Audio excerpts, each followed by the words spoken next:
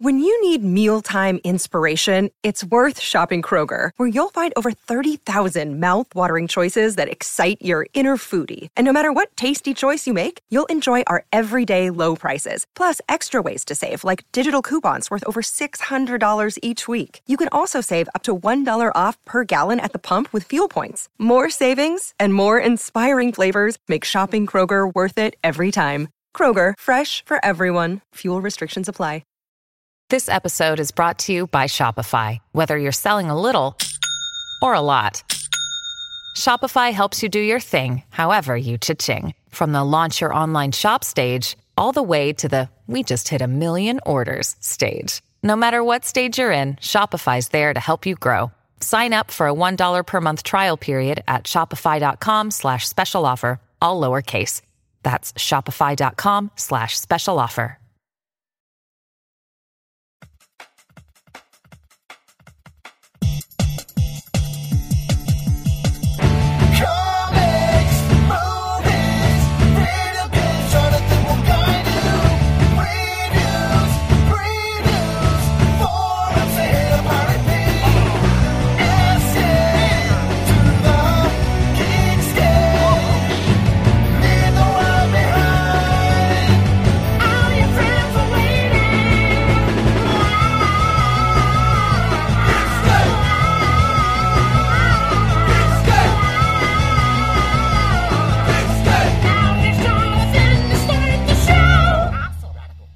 Hey Geekscapists, welcome to a brand new Geekscape special.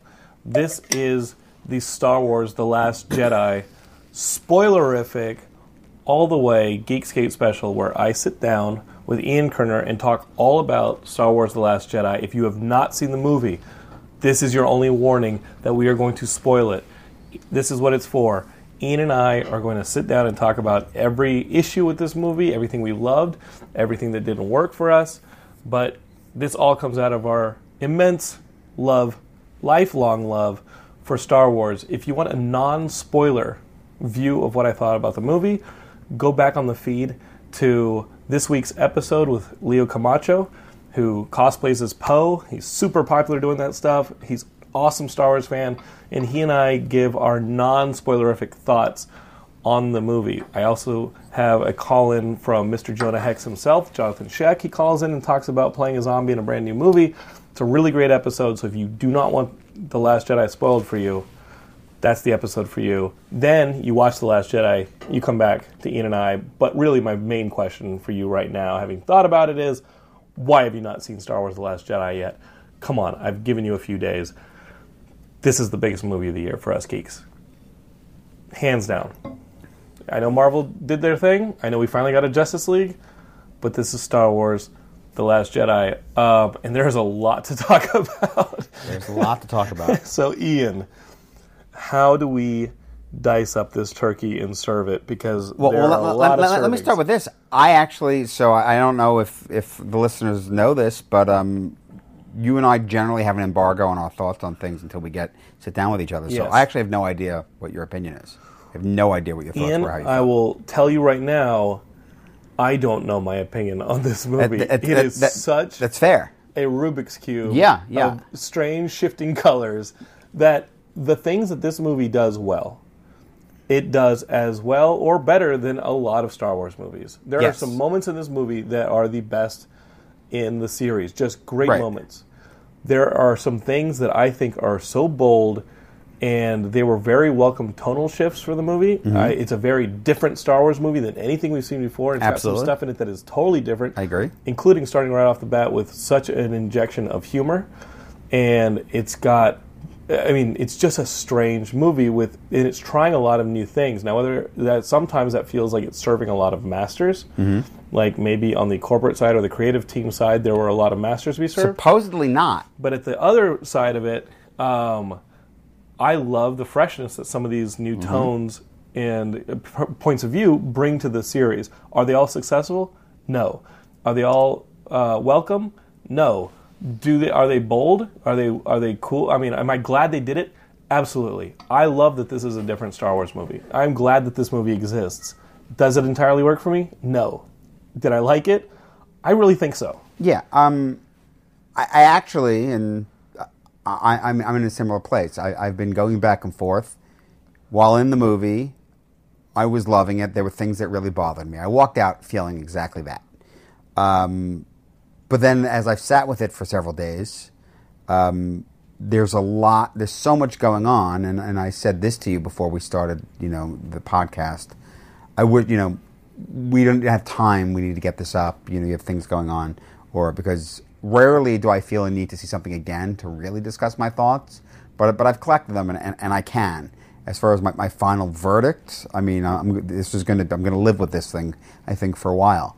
But we'd both like to see this movie again. Oh, I'm definitely seeing it again. I'm seeing it again in the next couple of days. It's not like Phantom Menace where you had to see it again just to realize that, yes, this was not good. Yes. This we want to see again because there is a lot to digest in this movie. There's so many shifting parts.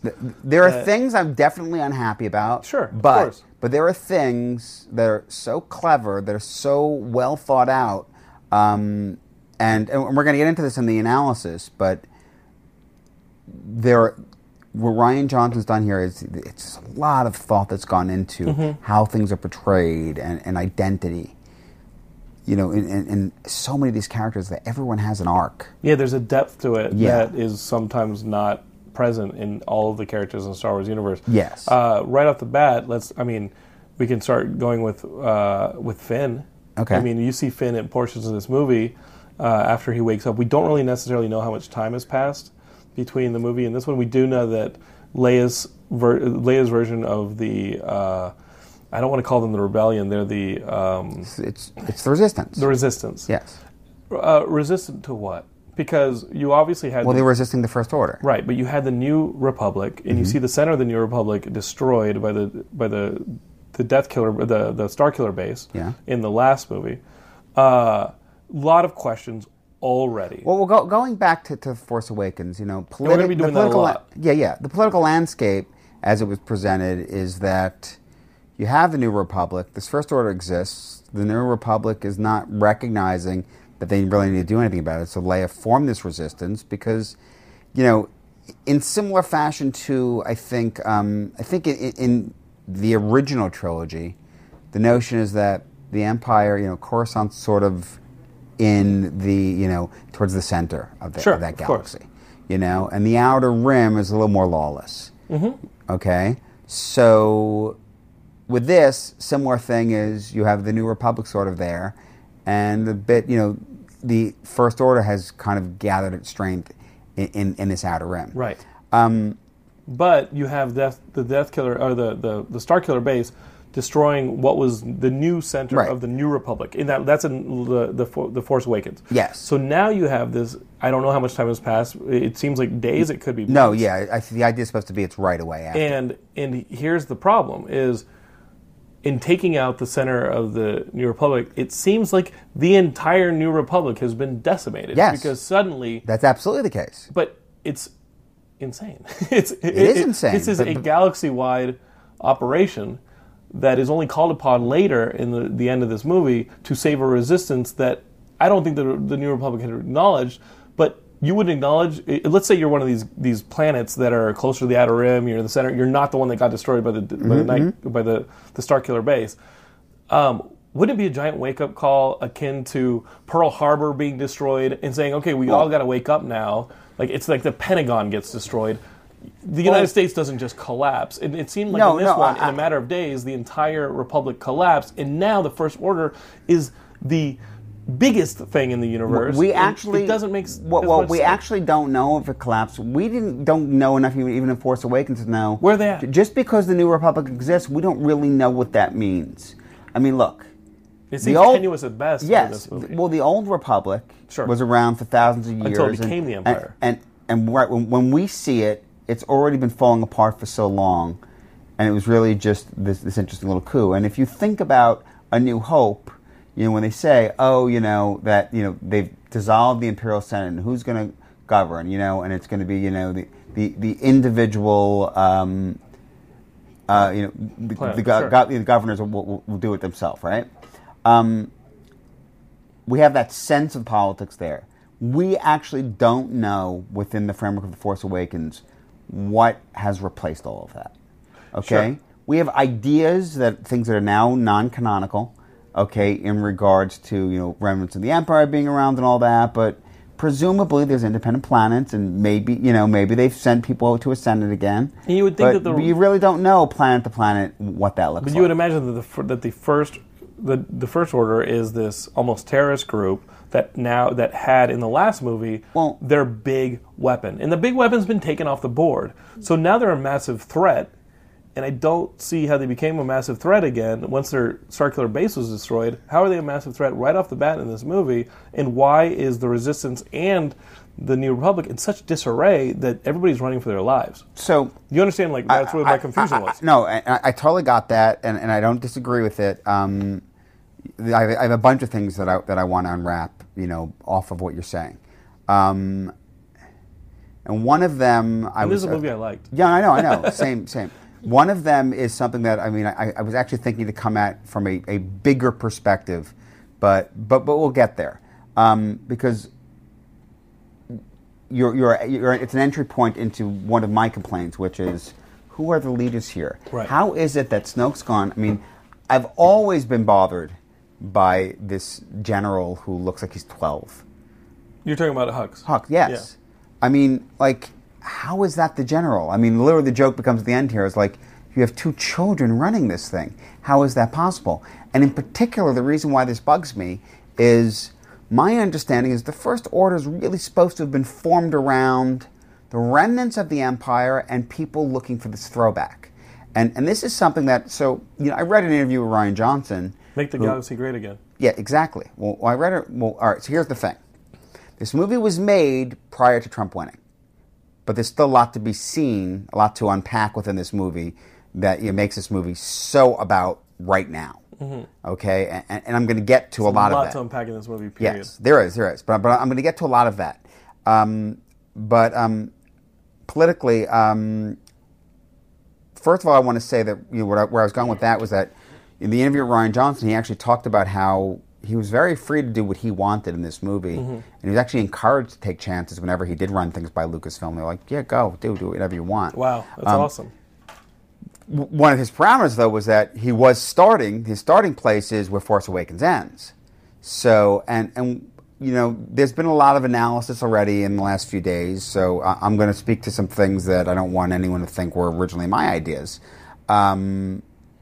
Jerry Conway did a great article that I know I sent you. I know you hadn't had a chance to read yet, but he really broke down what Rian Johnson does is so much to do with who he is as a filmmaker and the generation he comes from. Mm-hmm. Okay, that's interesting. It's really, really interesting analysis in terms of what Lucas did. And Lucas was a baby boomer, and where Rian Johnson, even as a filmmaker, where he hasn't had opportunities because the baby boomers really dominated film for so long, and so much way beyond, well into the 2000s. Okay, they just completely dominated filmmaking, and so directors like Rian Johnson and Patty Jenkins didn't have that many opportunities and really had to go to TV to develop their craft and that kind of thing. But it actually speaks a lot to the voice and the ideas behind what the vision is and what the message is. And again, this article, and I'm not going to do it justice. I'll touch upon some points in it, but I posted it and I sent it to you, and I definitely I'm excited to read it and post it. But what Rian Johnson does in this movie that's really fascinating. I'll link it in the show notes on Geekscape.net. So on Geekscape.net, you guys will see the articles we're referencing underneath it. Yeah. Okay? Let's definitely do that. The links will be up. It speaks a lot to both. Well, I shouldn't say both. There's several things going on here, because what you have in this movie is you have a lot of the conflicts that exist between the baby boomer generation, the Gen X generation, and millennials. Oh, that's a great note. Yeah, it's very much there. It's fully there. It's all of Poe's storyline. No, it's well, and it's also Rey's storyline. It's several points. Exactly, it's the entire thing. The original cast of the baby boomers. Right. Okay. Poe is a Gen Xer, but Finn, Rey, and Kylo Ren are millennials. Right. They fully are. And how all these characters react to things in this movie has everything to do with that perspective. Wow. Yeah, that's a pretty awesome. Yeah, that's awesome. Yeah. And there's no question this is intentional. And Snoke is also a baby boomer, if not absolutely even older. Yes, exactly. Of course. Right. But I mean, the macro view of this movie, and it was sitting with me, and I came out of it. My girlfriend made some comments to this effect. We didn't talk about it at great length. You read this article after? I read this article just in the last day or so, and I really went I was like, this article it's dead on. Jerry Conway doesn't mess around. No, exactly. This article is dead on, and it really made me sit back, and really look at this movie through a different perspective. And what I realized, and there have been a number of commentaries that I've read in the last few days. There's been a lot of backlash in this movie. Absolutely. Okay? And I think that the source of a lot of the backlash comes from, and our friend FJ, has spoke this a bit, and I've teased him a bit about it, and our friends Justin and Ryan, we've all talked about this a bit. The movie disappointed a lot of us because we had expectations, and the question becomes: did Force Awakens set up these expectations, or did we do that ourselves? Right. And I think ultimately we did it ourselves. That's another article, the one about how fan fiction and fan expectations cut this thing short. Yes, exactly. That's the second article? It's another article. Geekscape, find it on Geekscape.net. I sent you a few articles that I thought were really well written on the perspective here. Then, before I get discussing the other articles, but what I want to say about this in particular, let's talk about it. So these are a couple of the big, what some would consider disappointments. Okay. Rey's parents are nobodies. Which I liked. I for a long time I said my big issue is going to be if she's not Luke's daughter, I have a problem with it. And do you? Well, ultimately, I'm going to say I think I've come back around to the other side of it. Really, the only reason I have a problem with it is this is the Skywalker saga, okay? And the fact that... But there's still a Skywalker. Well, I know there is, but let me say this. At the end of Force Awakens, he kills Han. I go, he's not redeemable. Yes. I said, there's just no way he's... But I've often wondered, is that fair? Because Darth Vader did the most horrible fucking shit. He swiped out probably certainly thousands, not millions of people in all the years we didn't see. Okay. He also kills his master in Obi-Wan, or at least attempts to. He does all this heinous shit. Right. And for me, I can't forgive Kylo Ren because he killed Han Solo. And you know what my answer to that is? You're damn fucking right. That's true. Mm-hmm. Okay, because it's Han fucking Solo. Yeah, but that has more to do with your sentiment than the character. That's exactly right. That has more to do with Ian Kerner than Kylo Ren. Absolutely. Well, to be perfectly honest, is it a fair statement? I mean, it's certainly an indictment of George Lucas' storytelling that it's all simply a matter of what you choose to take into your heart, and you're just going to wipe away all the horrible things you did. Right.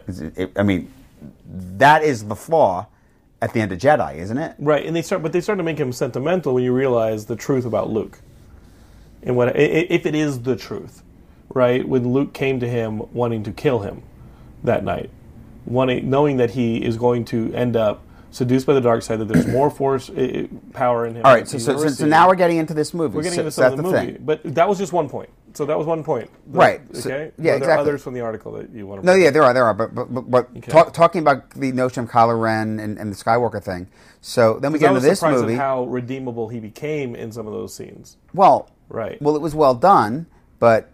So in this movie, that's the question. And I mean, I know, and I was sitting there with my girlfriend, and she's going and she said to me, she's like, yeah, I wanted him to come back over. And I was like, and they really set you up. You thought it was going to happen. And that was very well done. Right. They did. They humanized him a lot. Even though it was a difference in perspective, you felt for him. But remember, the idea wasn't that, all right, so Luke says in this, if he'd been a better paternal figure, what would have happened there? Right. And that's the thing about Luke in this that's really interesting is, he is a failure. He absolutely is. I mean, we got this grizzled Luke, this disgruntled Luke, this washout, right? He's not what we expected him to be at the end of Jedi, but you know what? I mean, I don't know why we assume just because he did get his father to turn and indirectly beat the Emperor, and it is indirect. And I predicted that he was going to throw the lightsaber away. Okay. And I kind of like that. Because well, it's funny. we were all waiting for this big momentous thing to happen with the lightsaber, and when he takes it in his hand, they're building it up, and I was like, he's going to fucking throw this thing away. Right. Well, And he's when not he does interested. it was super Right. satisfying. It's Okay. hilarious. Okay. But it also said, hey, Jonathan, I know that you thought that, and you and everybody thought that Force Awakens was a rehash of New Hope. Anything can happen here, and so you better be ready for it. Yes, so I agree with that. So it's that as a choice. I liked that, as I did the so phone wait. call thing at the beginning of the No, I show. like it too, and we'll go there. But Yeah. let me just stay on the point Luke. about the redemption of Kylo Ren and the reason I was making it or discussing it. All right, so the whole thing is this: he's drawn to Rey, all that goes on. The simple truth is, he's never tempted to be redeemed. He's just more thinking in terms of that classic Sith. I want my apprentice. Right. It's full on exactly what Darth Vader says to Luke earlier in Jedi. Yeah, there's a lot of parallels there. It's at the, end. the Emperor Yeah. is foreseen. You're going to come. You join. Well, guess what? I mean, that was one of the great things in Jedi when you think about the rule of two. Oh yeah, bring Luke over. It wasn't about father and son from the Emperor's perspective. It was take Vader's place, supplant Vader. Is what the Emperor was thinking. Right. Because Vader was flawed. Because Vader was not what Vader was supposed to be because of, what happened to him on Mustafar. Right. Luke could potentially be everything that the Chosen One should have been before he was damaged, right? So, but anyway, my point is that, so this is what Kylo Ren is thinking, and he surreptitiously takes out Snoke. And Which I loved that. Well, I love that they so- take that whole question about who Snoke is and Snoke is this, Snoke is that. I love that they just wiped that out. So that also is the other thing that is disappointing for many people because so much speculation about who Snoke is and what that means. They wanted another emperor, and I'm sorry, but Yeah. that narrative is too Well, we've had it before. Well, here's the thing, and and I got to give credit to our friend FJ, who flat out said, he drew the comparisons with the Emperor and what we knew and didn't know and all that. I think, honestly, even since the prequels, where people first started yelling, "Oh, my child has been raped" and all this stuff, it's what's happened is you have so many people who were children when the original trilogy came out, and now through adult eyes, we're very unyielding in our expectations as most people, Right. or our initial reactions to things. I think. So we have expectations, and the fact of the matter is, every Star Wars movie has been different. Including Force Awakens? Yeah, for as much as Force Awakens is a rehash, it's still every Sure. single Star Wars movie is different. Yeah. They all are. No two Star Wars movies are the same movie. Right. I mean, not only because it's an ongoing story, not just trying to do the same beats. I mean, yes, that's the main criticism of Force Awakens, is it repeats certain beats. Right. But they're all different. They all have a different feel for different reasons Yeah, there's and some different stuff that really messages and all feels that stuff. great. Yeah, there's some stuff that's fresh in that movie. But what I think happens is between expectations not being met, and it's exactly that. It's just there's the expectations of what's going to happen, and expectations of how it's going to feel. And I when think this that's movie what surprised me, I loved it. Yeah, but that's what people get down on it. So anyway, where I was going with all that is, I think after this movie, now Kylo Ren is leading the First Order. Snoke's gone.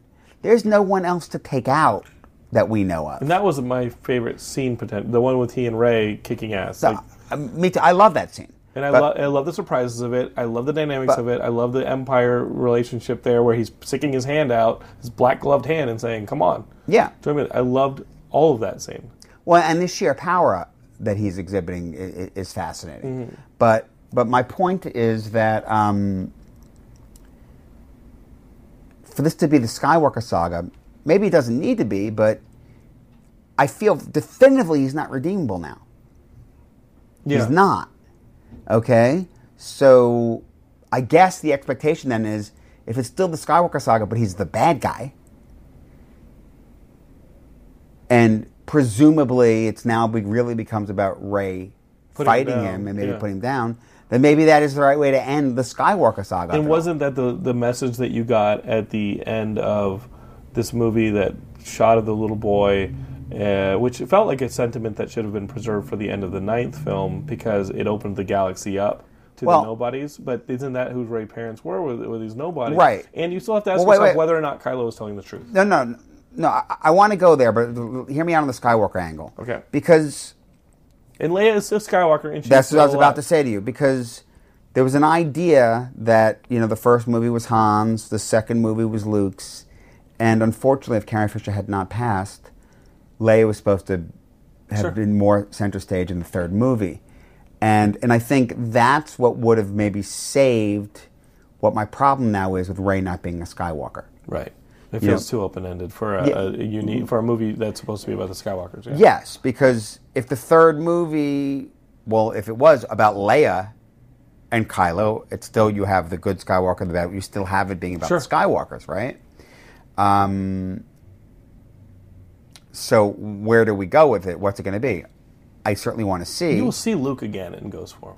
Well, so that's another thing to unpack in this movie. Yoda. Yeah, Yoda was fantastic. Yoda was cool. And what we truly see, finally, is that notion that we heard from Obi-Wan way back in New Hope. If you strike me down, I'll become more powerful than you could possibly imagine. Yoda, as we know, we got the sense of the terminology came from Qui-Gon about the living force and communing with it. And that's what the notion of when a Jedi that dies, that actually just disintegrates, that disappears, that dissipates, that's becoming one with the living force. Right. You can only hold on long enough to keep the projection of 2 dice there, and then you actually pass on. Well, that's just it. Yeah, there's some math problems going on there. No. That's That's a different thing. Yes. That's a different thing. I'm just making a joke. Because I know. For some reason, those fucking dice are still hanging around. No, you're making a joke, but it's a different thing. That's not what that is. Yoda's past, he's one with the Force, and what we now see is he's so powerful. We saw Obi-Wan pop up and all that. Mm-hmm. Yoda gets to actually pop up and actually generate Force lightning. Yeah. And all these things. And he knows exactly what's going on with everything. Yoda's awesome. Super powerful. Yes. So I guess Luke from Beyond could still project the Force dice. Or Han's die. In order to troll Kylo. Yes. And in a way troll his sister because he handed her a sentimental projection. Yes. So here's the thing. A little weird. It was weird, but here's the thing. Is that exactly that. Kylo flat out says to Rey earlier in the movie, how are you doing this? You can't possibly play. This would destroy you. So we're actually, in seeing what Luke does, which is so far and away beyond what Kylo's referring to, what he thought Rey was doing. Projecting himself on another planet. Yeah. Projecting himself, looking younger. Right. Yeah, he did. He didn't have the gray when he showed up. He did not have the gray. That's when you knew something was up. Yes. He appeared to his sister as he looked when last he saw her. Right. The way he looked back. When he came out from the rubble of his temple. Exactly. So the idea there is that he did what he had to do. He used the Force at that level, and it killed him. Right. Because it was just so much, but then, he had accepted his place. He wanted to die became on the one with the living Force. Yeah, he wanted to die there. It's a great swan song. He's looking at, it's very much like when the first time we see Luke in A New Hope, with the vision of the two sons, and that music playing and all that. That was all there. Yeah. We definitely saw that. And he does that. So it was nice. Could it have been saved for the 9th movie? Yes, but that's the question. Right. I don't think there's any plan for how Hamill to be in it, though I would hope he would be, At least as a one with the Force. Yes, exactly. Yeah. Exactly. I would imagine... Yeah, I hope there's some kind of cameo or something. I would imagine Mark Hamill would be in the movie as the Force. Yeah, I would hope there'd be a cameo. And Ewan McGregor, too. Yeah. I think that they do have a big issue with not having Leia. Right. Okay? Without having Carrie Fisher. It's a production issue. Yeah. Yes. The other issue that I think that, were fan expectations were, you mentioned Snoke. And I sort of already covered this with this whole idea of that, what do we really know about the Emperor? We forget that we had all these theories, in between the original trilogy, for those of us that are old enough to have seen it back then. I mean, everyone was, back at the first movie, it was going to be Luke and Leia or Luke and Han. Honestly... Luke and Han would have been awesome. I'm sorry, I meant Leia and Han. But honestly, really, after A New Hope, no one's really thinking about Leia and Han as a couple. That's an Empire. Right. Which was great. It's not really in A New Hope. I mean, you see it now. Right. Because, it's like, you think maybe, someone like me and her, no, they're coming to Luke. But it really seems like that's more Han teasing Luke than anything. Sure. at that time. It was great that right? I mean, that's what Empire has so many great surprises in it. It does. I mean, well, Empire is fantastic. There's no question about that. But the point is that there's so many things that were speculated. So many things, so many ideas, so many theories that ended up being wrong because it's not how the movies went. Mm-hmm. I mean, so much talk the fan theories always existed. There just wasn't as much of a pulpit for them without the internet back then. And nobody saw Darth Vader, I'm Your Father coming. No, absolutely not. Nobody saw that. Absolutely not. Yeah. Not that I went to see it in the theater. I mean, I didn't see it in the theater until Jedi. But I'm saying, back then there was I don't know if you're old enough for Starlog magazine? Oh, of course, yeah. Yeah. Carrie O'Quinn started that magazine. Right. But I'm saying, that was like, you got Starlog magazine. That's where all the theories would be, and everyone would talk, and people wrote in because that's how things worked back then. Carrie O'Quinn started that and Fangoria. Uh-huh. And he's a friend. I love that guy. He's an older guy, and he's awesome. I should have him on the show. The dude is awesome. You should. So the point is that the idea that people are disappointed in the movie because the fan theories didn't play out is kind of ridiculous. No, fuck the fan theories. Yeah, does this movie work on a narrative level? Exactly, and so that's the important conversation. That's the important question.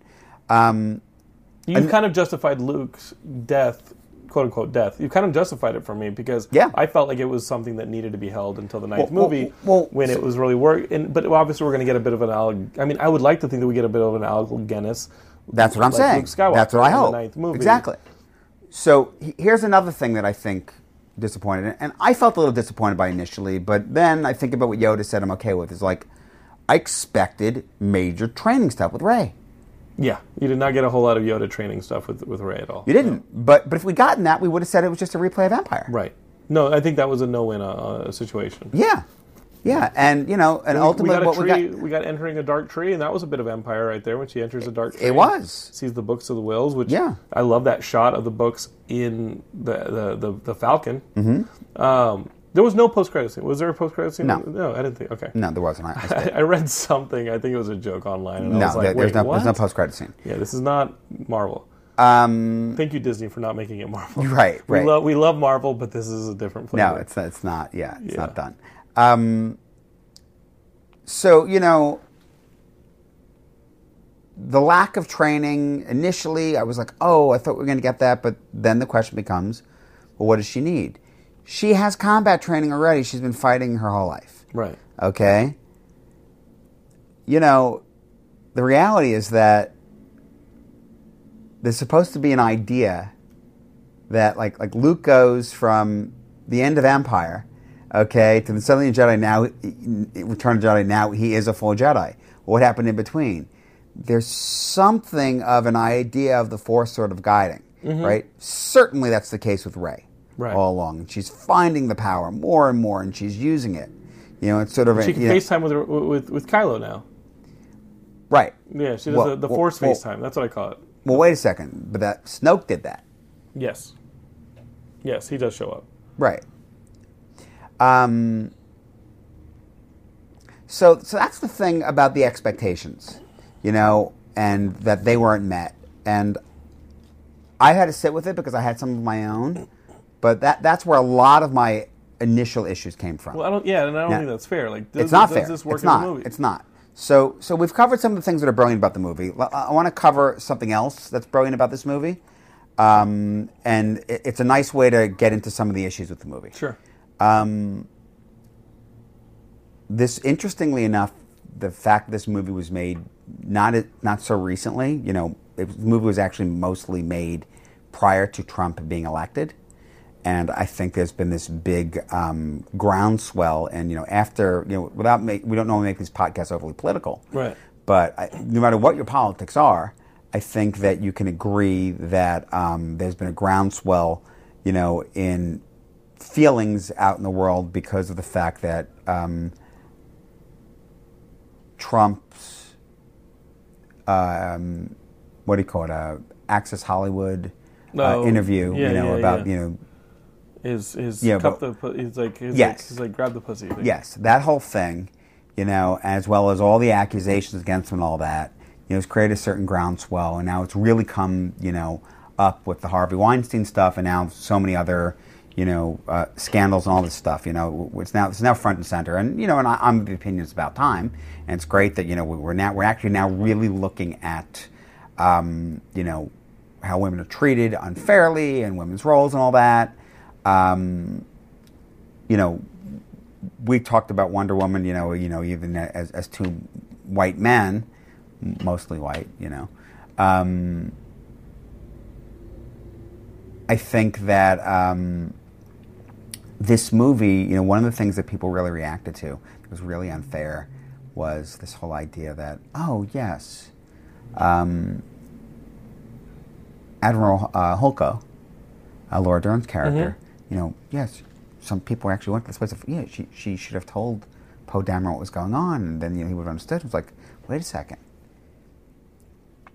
Why should she have told him anything? Right. He's a subordinate. And he's been demoted. Yes, and he's been demoted. This movie does a brilliant job of actually showing these really strong women. Sure. I mean, it's actually, one might almost argue it's, I don't want to use propaganda because I don't mean it that way. It's a really positive voice for this notion. I mean, this movie is filled with women who know better. Right. Okay? So you started talking about Finn earlier, and I cut you off, and the reason I did it is because really all of these characters have this. You have Rey, who knows better than Luke, okay? You have Rose, who knows better than Finn, and needs to show him the way. Okay? Right, yeah, he's ready to jump ship. Yeah, and then you have Holko and Leia, who know better than Poe. Yes. And the women are all right. Yes. And the men are all wrong. The Holko stuff is great. We lost Admiral Ackbar off screen somewhere.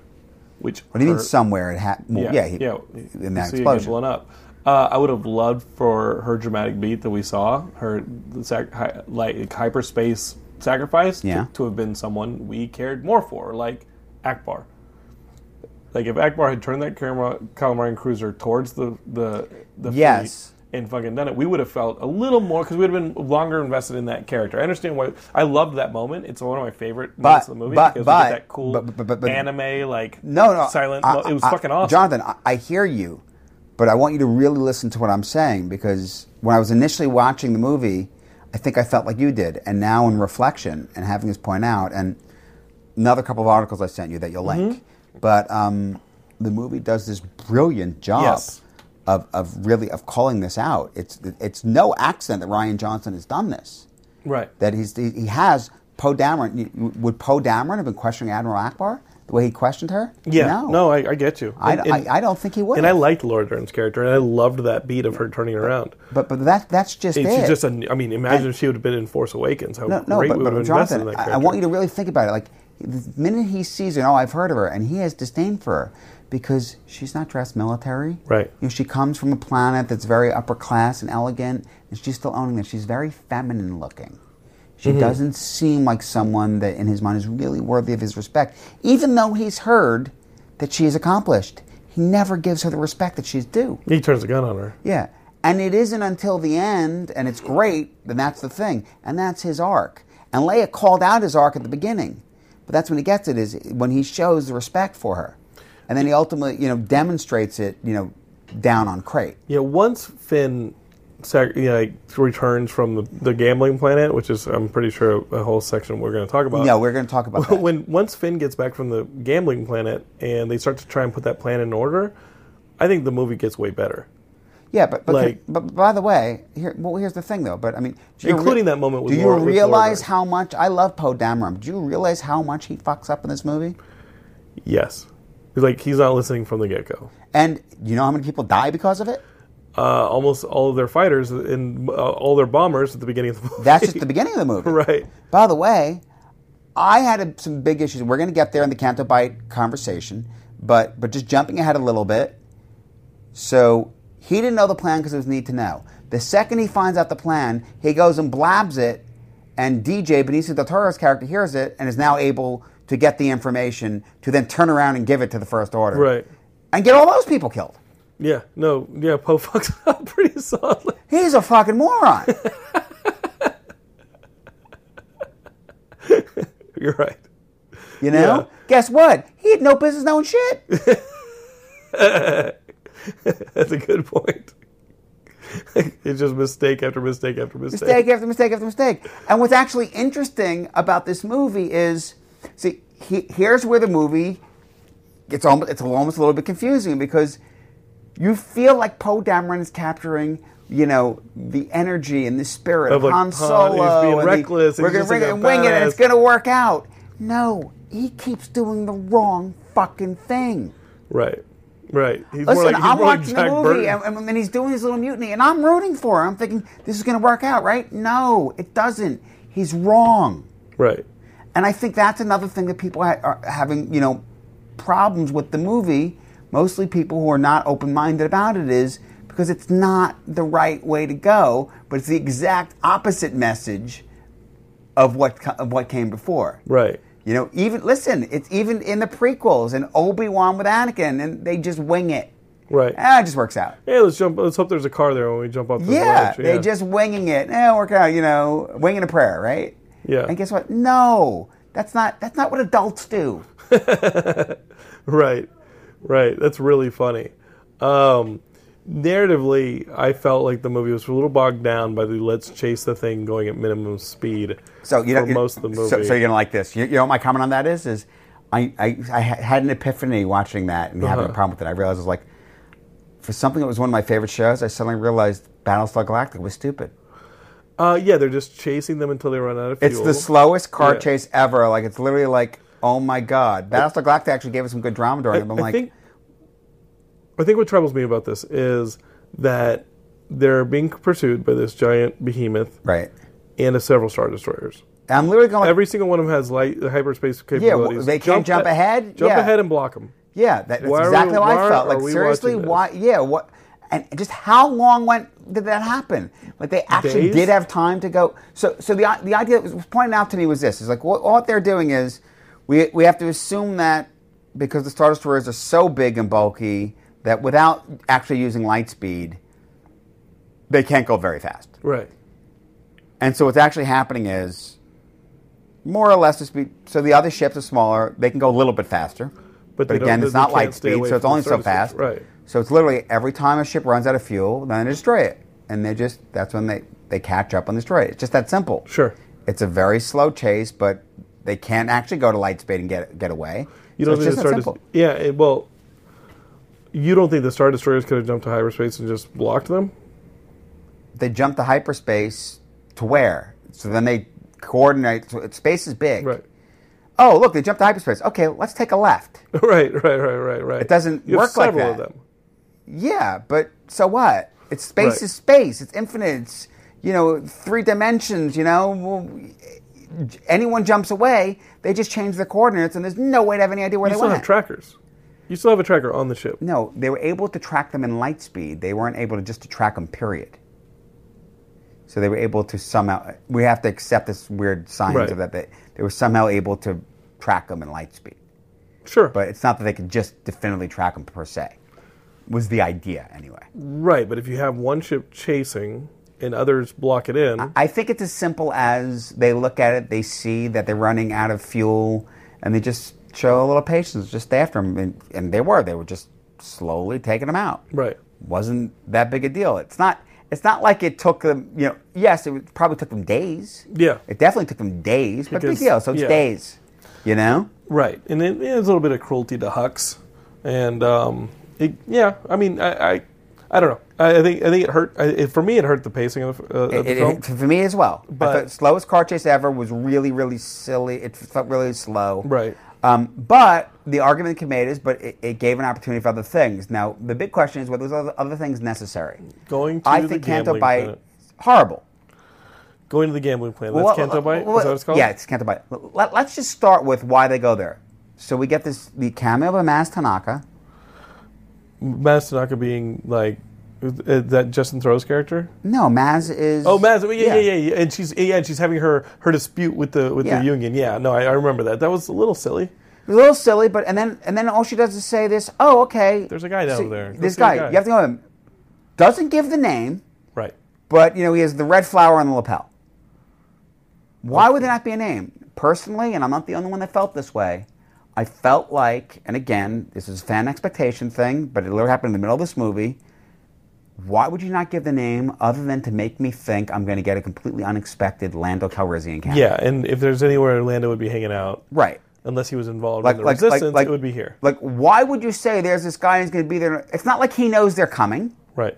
He's not like he's some spy, some operative that they can't give the name. Yeah. So it's set up like it's this great rendezvous thing, as if they all know each other and the guy's expecting him, and yet it's not that. Yeah. They don't give the name, so it's weird. Yeah, if they'd showing up and seeing that Rose thing on Lando would have made the entire place go nuts. Right. So instead, it's random person who happens to be Justin Theroux. And by the way, seemingly the whole point of the Canto Bight thing is, we can throw in this interesting little seedy thing. It's a different kind of seedy, but it's also, it's the cantina, it's the bar in Attack of the Clones. Right. It's like we have to get the seedy thing and start, it's Maz's bar in Force Awakens. So we have to do a different version of that, and now it's an opportunity for us to throw tons of cameos in.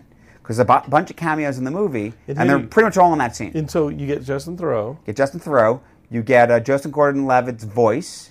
You get Warwick Davis. He's the one that actually turns them in. It's his voice that says, they get them arrested. And then Joseph Gordon, and then Warwick Davis. There's a little guy who's trying to put coins in BB-8. Exactly. Okay.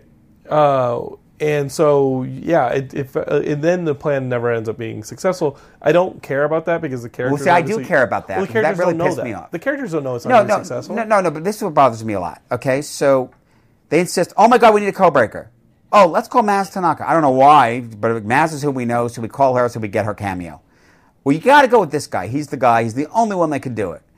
But I'm not going to tell you his name, but if you go to this place, he's going to be there with this, on his lapel. So we see the guy for half a second. They never really actually talk to the guy.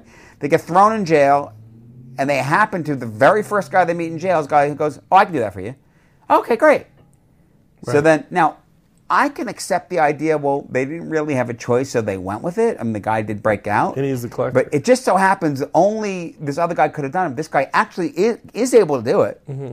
And they do the nice setup with the necklace and all that. And, he gives it back. He's not such a bad guy. He was really using it for that.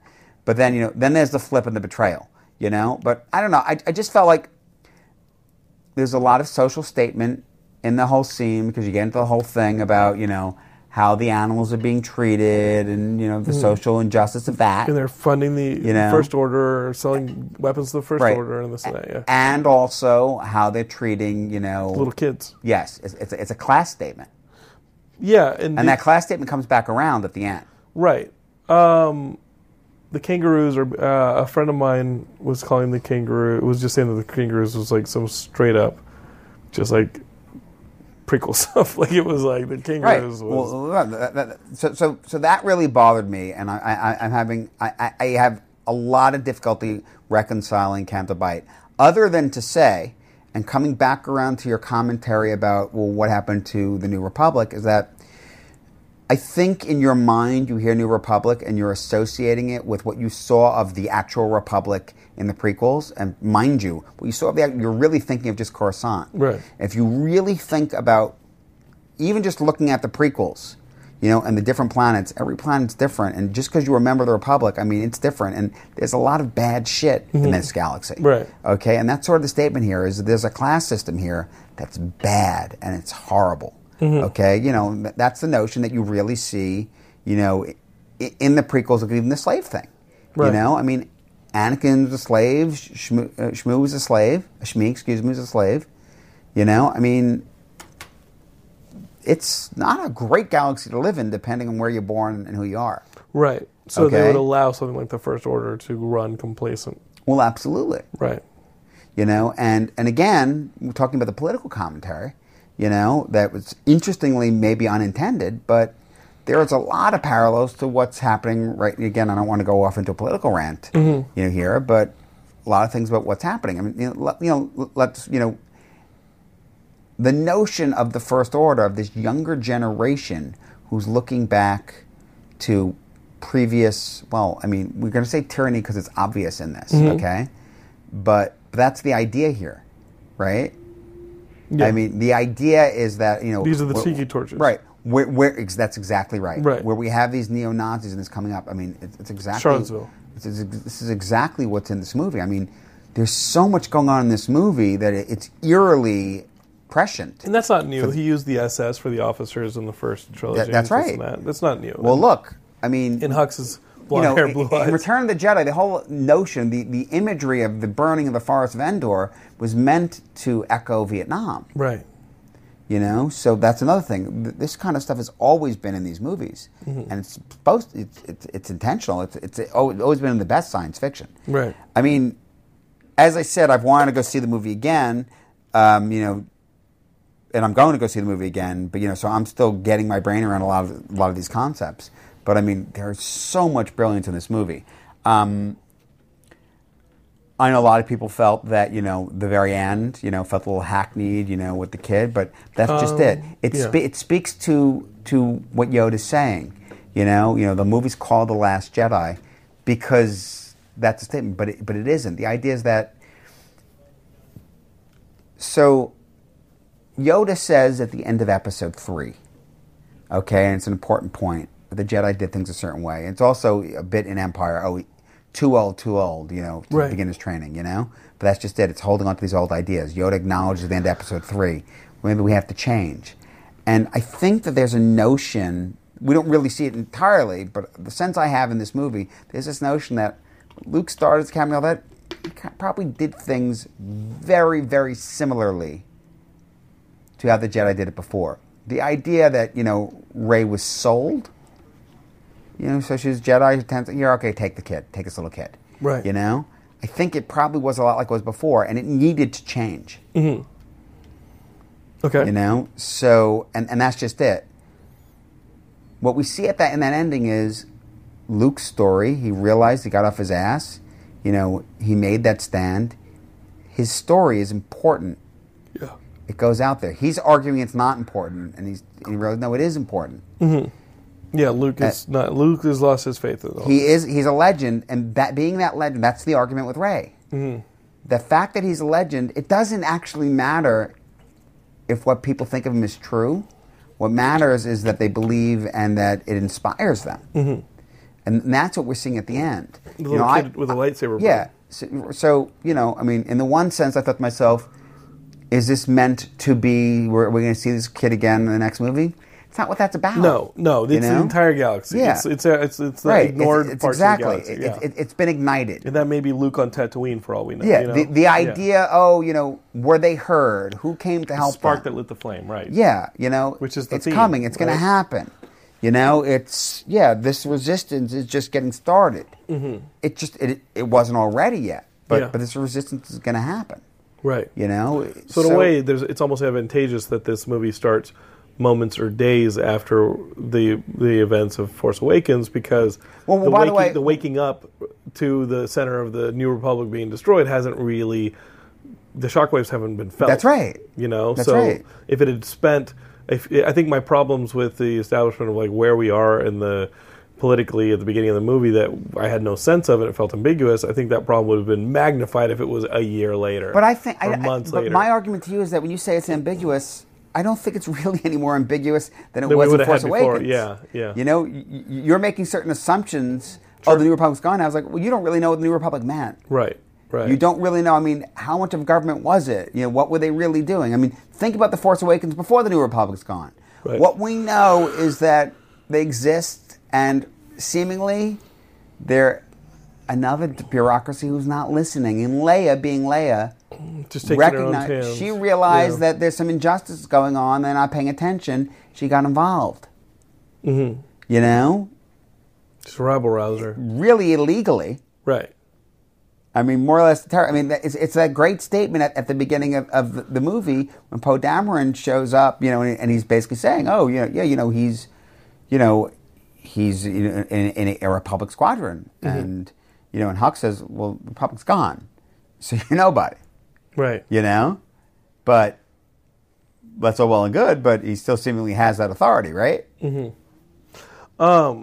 What other parts of the movie did you have trouble with? Because we did center a lot on the gambling planet and Now the cannot bite thing's the thing I had the biggest issue with. Yeah. As I said, and again, when it's parallel to the slowest car chase in history, the movie is just like, oof. And she's spending a lot of time on that first planet, not training.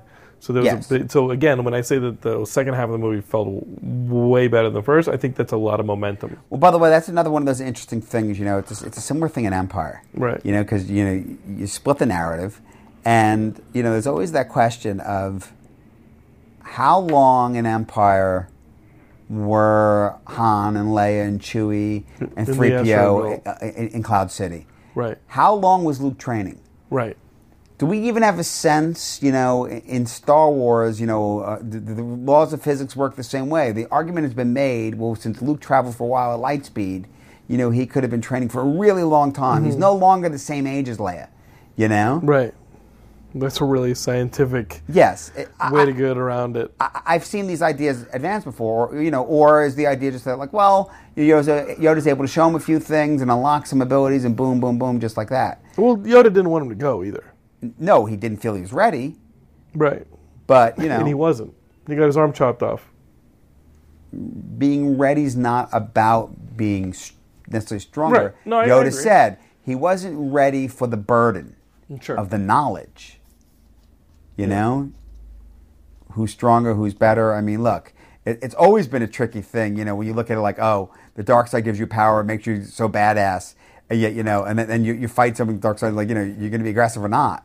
I mean, listen, I remember wondering during episode 1, was Obi-Wan channeling the dark side when he beats Darth Maul, so aggressively?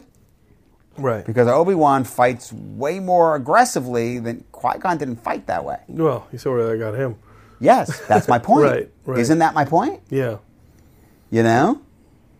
Right. But you need a little bit of that. Yeah, I mean, Luke loses to Vader in the first fight because Vader's more aggressive. Luke beats Vader when he gets aggressive, and that's the dark side. And so the fight that we see with Rey and Kylo in the chamber in Snoke's chamber, you said you're a fan of it. Love that scene. I think that scene, for me, is like the kickoff of this movie. Now, I know someone whose comment was they felt it was very, like ninja posing with, that Obsidian guard. Yeah, sometimes I thought it was awesome. When he put the sword down and it was like using the ground and stuff like that, I was like, it's getting a little fan filmy. Like, it felt like some of those videos they make on YouTube with like the fans jumping around. But you know what? But it was still awesome. The thing is, like, look, people, you want to start criticizing choreography and things like that. It'll never end. But by the way, the idea that, I feel like going all the way back to Jedi, I'm sorry, I said Obsidian, Crimson Guard, their show, and they are, that's what they do. They pose, they attack, they're going to attack. Awesome. They act menacing, I mean, it is what it is. I thought, the time came. I mean, I actually thought it was an interesting idea for me in that moment. I thought to myself, I was like, it's never really clear, the Crimson Guard, all right, where are their loyalties? Right. Snoke's now dead. Shouldn't they follow Kylo or the Hux? But clearly no. In that moment, it's their loyalty was to Snoke. You killed him, I'm going to kill you. Mm-hmm. But I mean, if they'd killed Kylo Ren, well, then what? Right.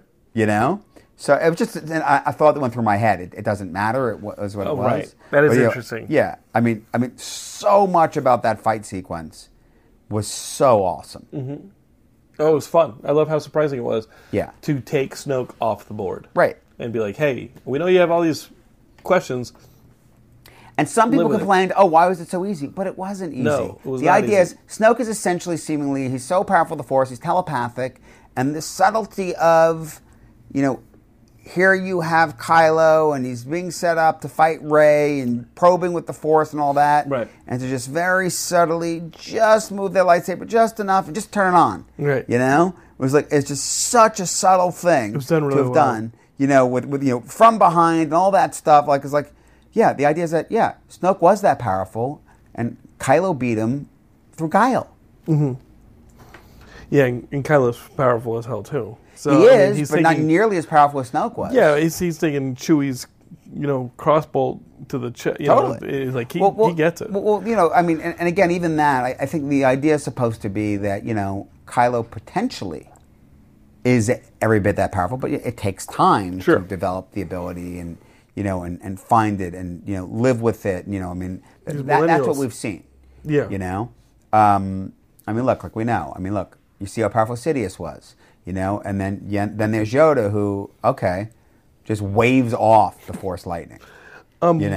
Yeah, what do we have in terms of that last sequence with the the sand flat or the salt flats, right? Again, I go back to this thing about like Luke purposely projecting dice for his sister, Yes. to have some reason of like sentiment towards Han being Yes. gone.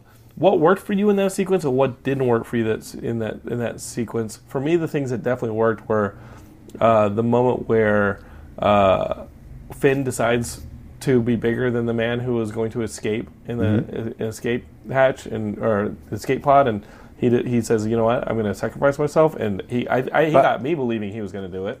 No, he was definitely going to do it. Yeah, but he got me believing it was going to happen. But here's the key point. Yeah. Coming back to what I said before, he's going to do it, and it's pointless. Yeah, because he's an idiot. Yeah, and Rose is right again. And that's just it. It's all well and good that he's going to do it, but it wouldn't have done anything. It's one thing to sacrifice yourself, and it's actually going to stop the thing. It wasn't gonna because he's an idiot. Okay? Yeah. Yeah, this movie should and that's literally the point there. Star Wars, the men are idiots. I mean, seriously. Yeah. Like, he's a moron. He's literally didn't listen to the fact that this thing's powering up. It's all well and good that you found your moment, but the whole point is, let's be a big hero here. And being the big hero with the big, heroic sacrifice.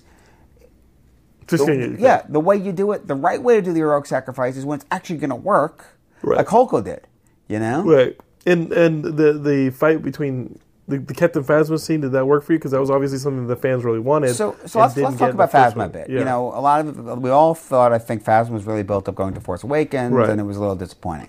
Now we have it here. I know for me, one of the funny things with Phasma, it's like this whole, she has this different armor. And, one of our friends, we were discussing this, like, all right, well, what is that about? Like, you almost want to see, like, at least occasionally have someone else in silver armor. Right. And my opinion on that, I felt was sort of a callback to Darth Vader in A New Hope.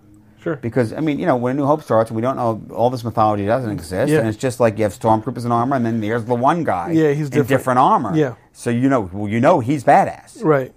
Right? Right. That's what it is. We didn't get a whole lot of evidence of that in Force Awakens. No. So in this, we see that she's badass, but she still kind of is not around all that much. Right. But I think that's sort of this. As we've said, there's so much going on in these movies. My girlfriend had said to me, I made a comment about Boba Fett at one point. She actually said to me, she said, I don't understand, like, what's so great about Boba Fett? And I'm like, well, he's Boba Fett. Yeah, but I think a lot. But the answer is that it's like, it's not in the original trilogy. It's not, you have hints that Boba Fett's so great, and that's just it. It's not about showing how great he is. You have the hints, and Boba Fett only gets taken out by accident. Yeah, I think I read a really good article about the role of action figures in the early '80s, and that huge explosion of G.I. Joe and Star Wars figures. Star Wars figures really started it for the most part with that Kenner deal. And how characters like Boba Fett or characters that would cameo in the He-Man or G.I. Joe became cult characters because the stories that were told about them were our stories that we had to create with the action figures. Those stories, Boba Fett's story wasn't told in Empire and in Jedi. There was very little of him in that movie. His stories were told with us in the Boba Fett action figures, and that is why he's so beloved and a cult figure, because we had to create those. We had ownership of Boba Fett's story. We made them up for ourselves. So what I remember is this. And seeing Phasma is similar going into Force Awakens. Well, first of all, a lot of it's design. We live in a different time now with all the tie-ins and all that, and with now even is canonical, there's enough expanded universe stuff. There's going to be books and comics and games. But I made reference earlier to this idea of that there were things and theories going on in between. I actually wanted to ask you about this because the footage in the special edition for New Hope with Boba Fett was footage we know was originally a person, not an actual slug creature of Jabba the Hutt. Yes, so you see him in the... But was Boba Fett in that edited in? Yes. That's what I thought. Yes, he was never in A New Hope. But he was in that holiday special. He was in the holiday special. That was his first instance, and that was where his design came from. That's but what he I thought. wasn't designed for New Hope. Right. That was in '97. And that was the thing. And then it was a big deal because we saw images of him in the trailer for Empire, which was like a year early. Mm-hmm. And then the big deal was the action figure for Boba Fett. The original Boba Fett was a mail away before Empire came out. It was the only way to get it. Yes. So, and that made it that kind of helped along the legend of Boba Fett. Boba Fett was such a big deal. In fact, the reality was we expected so much from Boba Fett. It was actually a little disappointing. You thought Boba Fett would be much more to him in the movie. Right. You know, you did think he was going to be a much bigger, more major character. But the thing I wanted to say to you is that I actually remember as a kid, so obviously this is, 16 years more before Episode 1, where, we always heard about the Clone Wars. I think our understanding of what they were going to be was different. But there was this rumor that went around that, Boba Fett's the last clone. Without knowing exactly what I do remember that rumor. That was one of the things. That was one of the things that were out there. Mm-hmm. So it's just interesting to me when you say that, we made stuff up, but not all of it was necessarily made up. No, you had Split in the Mind's Eye. You had all sorts of cool shit that was going on during that time. For the most part, the very little used characters on their end became our cult characters on. I think that's absolutely true. So the Captain Phasma Finn stuff, did it work? Was a Rebel scum line as effective as it wanted it to be? It should have said Resistance scum, because it's like it was definitely a callback. It was, You're talking about the humor in the movie. Our friend Justin made a comment that the humor for him felt a little too contemporary. Mm-hmm. That didn't bother me. Because here's the problem. See, I think that comment, it's sort of the same thing. Everything about the original trilogy was contemporary to that time, And it's just that it's being, but we watch the movies over and over again within the context of, we're getting older. We have, DVDs, Blu-rays, mm-hmm. Streaming. However you're viewing it doesn't really matter. We're still watching it. So then we expect it to be the same. Mind you, well, guess what? The same 30 years... Mm-hmm. plus has gone by in that universe as has for us. Yes. I mean, the reality is that, so I think, different aspects of the humor, it's tricky because, then we think about watching these movies all together and we want them to, to feel the same. But they actually shouldn't when you recognize the fact that they're so many years apart. Mm-hmm. The way people speak actually shouldn't necessarily be the same. Right. So in a way, I would think I would argue that the fact that the humor feels a little more contemporary than what we see in the original trilogy is actually a good thing. Yeah. It didn't. I could go either way on stuff like that. The point is really just that it just dates the movie to when it came out. Right. Let's talk about the last, I think, major piece. Yeah. The Leia non-death. So, for me, when that happened in the movie, my initial reaction was I was freaking out. When they killed Leia. Yeah, I was and she gets sucked out. I was freaking out. I was like... It was violent. It was not only violent, but I was literally sitting in the theater thinking, like, wait a second. Maybe they were completely full of shit, and they always knew she was dying now, and were they really doing this? And oh my God. Because I was not thinking, they just did this because she died. I wasn't thinking never. At all. Yeah, you knew the movie was I was just made. thinking, this is what they did, and they knew all along. They didn't have to change anything because she freaking died. And they just lied that she would have been in Episode 9, but they were going to deal with it. Right. I was freaking out. You had read that her character was in Episode 9. Which was supposed to be. Yeah, and that they had to course correct. Yeah. Oh, you read that. Okay. Well, a while ago, yeah. Okay. What I'd heard for the last year was she was intended to be in 9. But they weren't going to change anything about 8. Right. And they would deal with it in 9. Right. And then I was like, I was freaking out. I was like, oh my, I was literally sitting there going, oh my God, I was so emotionally, it hit me. I like that Leia has the Force. Yes. We've seen it, we saw it, she had the Force in Force Awakens. Mm-hmm. I like that. What was the sequence in the Force Awakens where she uses She feels it when Hound dies. Yes. Yeah. Absolutely. Yeah.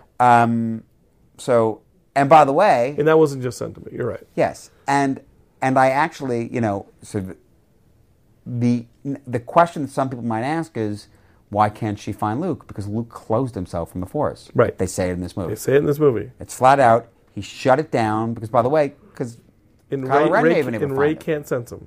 No one can sense him. Right. He's shut out. He turned it off. Right. Theoretically, he's so powerful that he could actually just cut off his own connection. Right. So, the joke line is this. And I'll credit our friend Justin, but with this is the Mary Poppins sequence.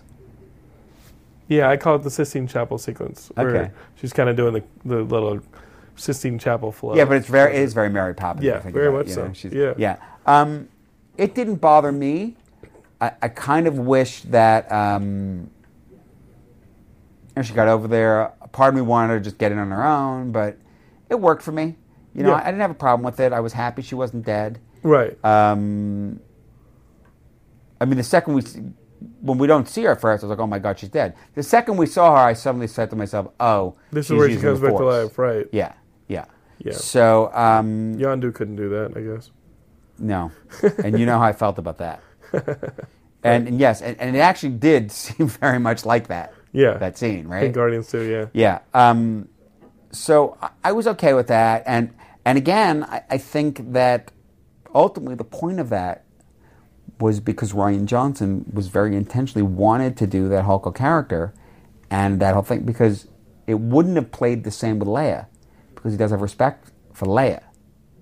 But here's a woman who he should have respect for just on her rank, and he actually knows of her accomplishments, but because she's a woman who seems feminine, he doesn't. Right. I really think that's the point.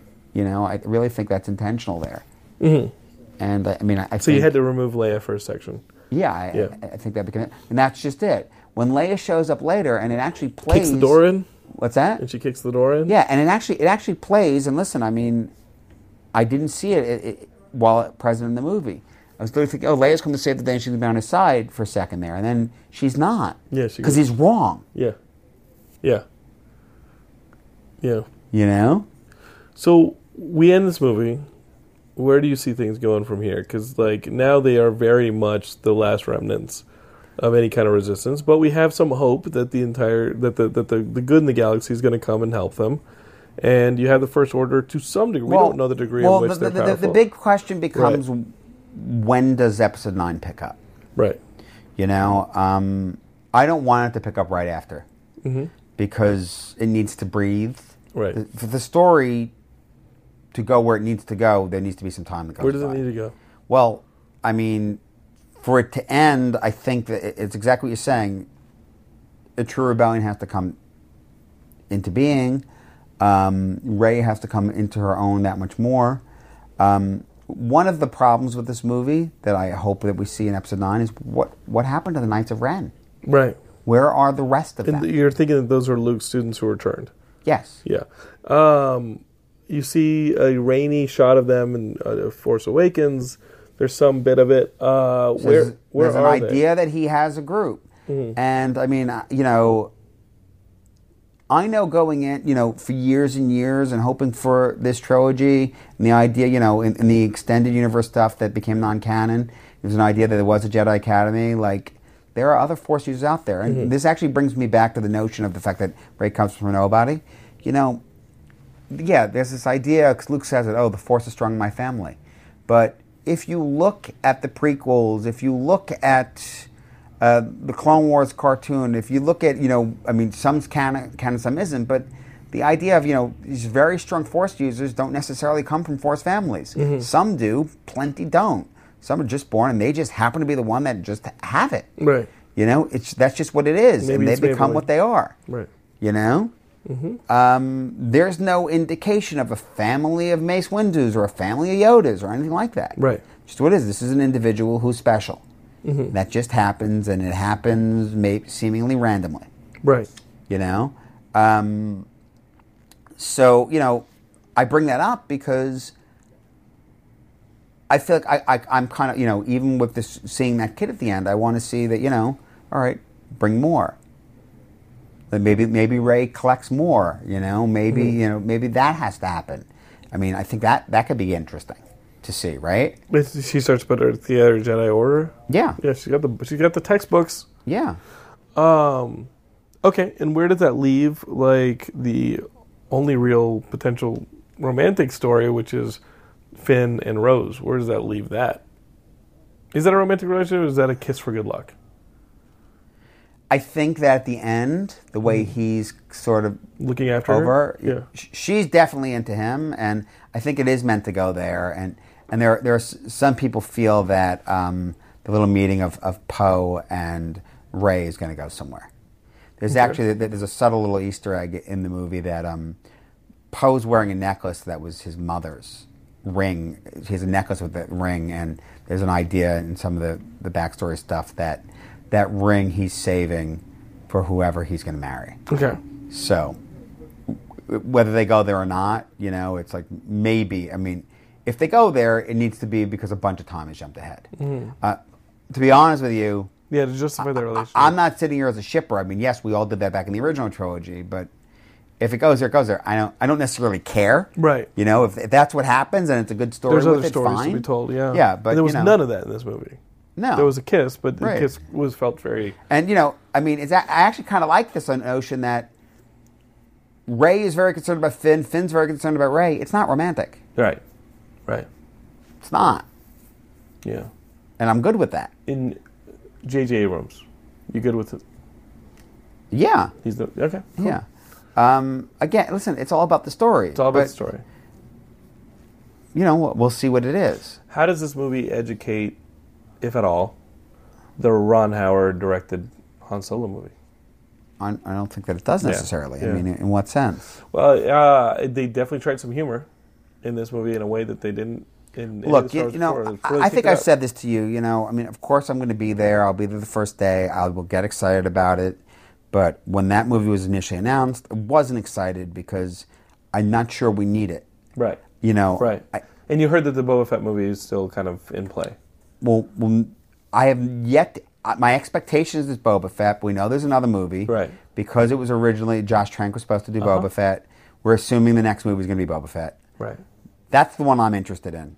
I'm kind of interested in Obi-Wan as long as it's doing McGregor. Mm-hmm. So I'd like to see that. Young Han Solo, I mean, it's funny because it's the same actor, but when young Indiana Jones started, I wasn't excited. Right. Young Indiana Jones actually happens to be really good. Yeah. I don't, a lot of people, not that many people really watched it, but it actually is really good. But conceptually, did I need it? I mean, I'm going to assume we're going to see the origin of the life debt with him and Chewie in it. Sure. But, and I hope it's great. And Lando's in it. Yeah, I'm saying, I hope it's great, but I'm afraid, listen, it runs the risk of a lot of what, some people had issues with in the prequels. Mm-hmm. There's a certain cutesiness to it, you know? I mean, the moment when Anakin and Obi-Wan meet, comments like, one day with the death of me and all that, there's a preciousness to doing things like that. It's a little self-aware. Yeah. But I'm hopeful. Do you see Billy D. Williams as in the cast for Episode 9? As I said, I was disappointed I didn't see him in this because that was the perfect time to do it. Doing it somewhere else, I mean, if it's good, great. That would have been a good time. Mm-hmm. That would have been awesome. Yeah. That would have redeemed the whole Canto Bight thing. Yes. Yeah. But I'll be honest with you. Had they done that and it was Lando, it still would have felt like a weird the universe is diversion. It's still suddenly the galaxy is a little bit smaller when you get something like that, and where'd that history go? Yeah, it's a lot to unwrap. I mean, again, coming back to Canto Bight, it felt just really weird. We're stuck. We need a code breaker. What are we going to do? Let's call Maz. She'll know. Oh, there's a guy here. Okay, well, let's just go there. It just felt really out of nowhere. Mm-hmm. I mean, and it was a little bit sort of hey, let's suddenly turn this movie into Ocean's 11. Sure. Yeah, and I'm glad I didn't have the chance to go all the way down that hole. All right, Ian. There's a lot of thoughts here, a lot for FJ and the Geekscapists to digest. Geekscapists, I'm going to post this up, and you guys can go to Geekscape Forever on Facebook. That's our Facebook group for discussion, and tell us what you think about The Last Jedi. We already have a discussion started up there. I think Ian and I steered clear of it because we didn't want to tip our hats to each other to see what we thought. But we definitely want to hear from you. You can listen to, share Geekscape with your friends. That really goes a long way in telling people that we're here. So definitely, wherever you're listening to this, leave us a review. Click that share button and share us with your friends. And on top of that, you can find us on social. So tweet at us. Let us know what you thought of this episode. Absolutely 100% go on our Facebook group, Geekscape Forever, and talk with us. That's what we're there for. In Geekscape, you can also watch me talk to several Star Wars cosplayers on our YouTube channel, Geekscape TV. We did that in a partnership with Skype, and that was a lot of fun. I threw them a little bit of a Star Wars The Last Jedi-based quiz to celebrate Skype putting out their brand new iOS update with it's got these masks that are cool. You can dress in a Kylo Ren mask and send messages, record messages for your friends. You can also use all these Star Wars emoticons that they've put in this new update for Skype on iOS. So that's a fun partnership that we have there, and that's been a great partnership for us. We like working with Skype here at Geekscape. Ian, you can always find him on Twitter. He throws those. You can see him discussing things with FJ back and forth. And our friend Adrian, that's always fun for me to read. I'm like, don't get involved because I just let them work it out. But that's always fun to read. And he's also on Facebook. So Ian, you want the discussion to continue, you got Ian. You got access to Ian. You got access to us too, Geekscapists. Don't know where the podcast is going to go for the next 2 weeks because I'm traveling for the holidays, but I'm going to bring all the equipment with me and try and get you guys some more podcasts while I'm in Austin. Ian, is there anything else you want to say to the Geekscapists before we wrap up? No, other than I think that this movie deserves a lot of thought and should not be dismissed out of hand. There's a lot going on. I mean, I'm applauding the movie the more I think about it. Yeah, I'm perfect. It is not. I'm with you. Not perfect. Interesting. Yeah, and I'll take interesting any day. Mm-hmm. Cool, man. Talk to you later. Sounds good. Bye, Geekscapists.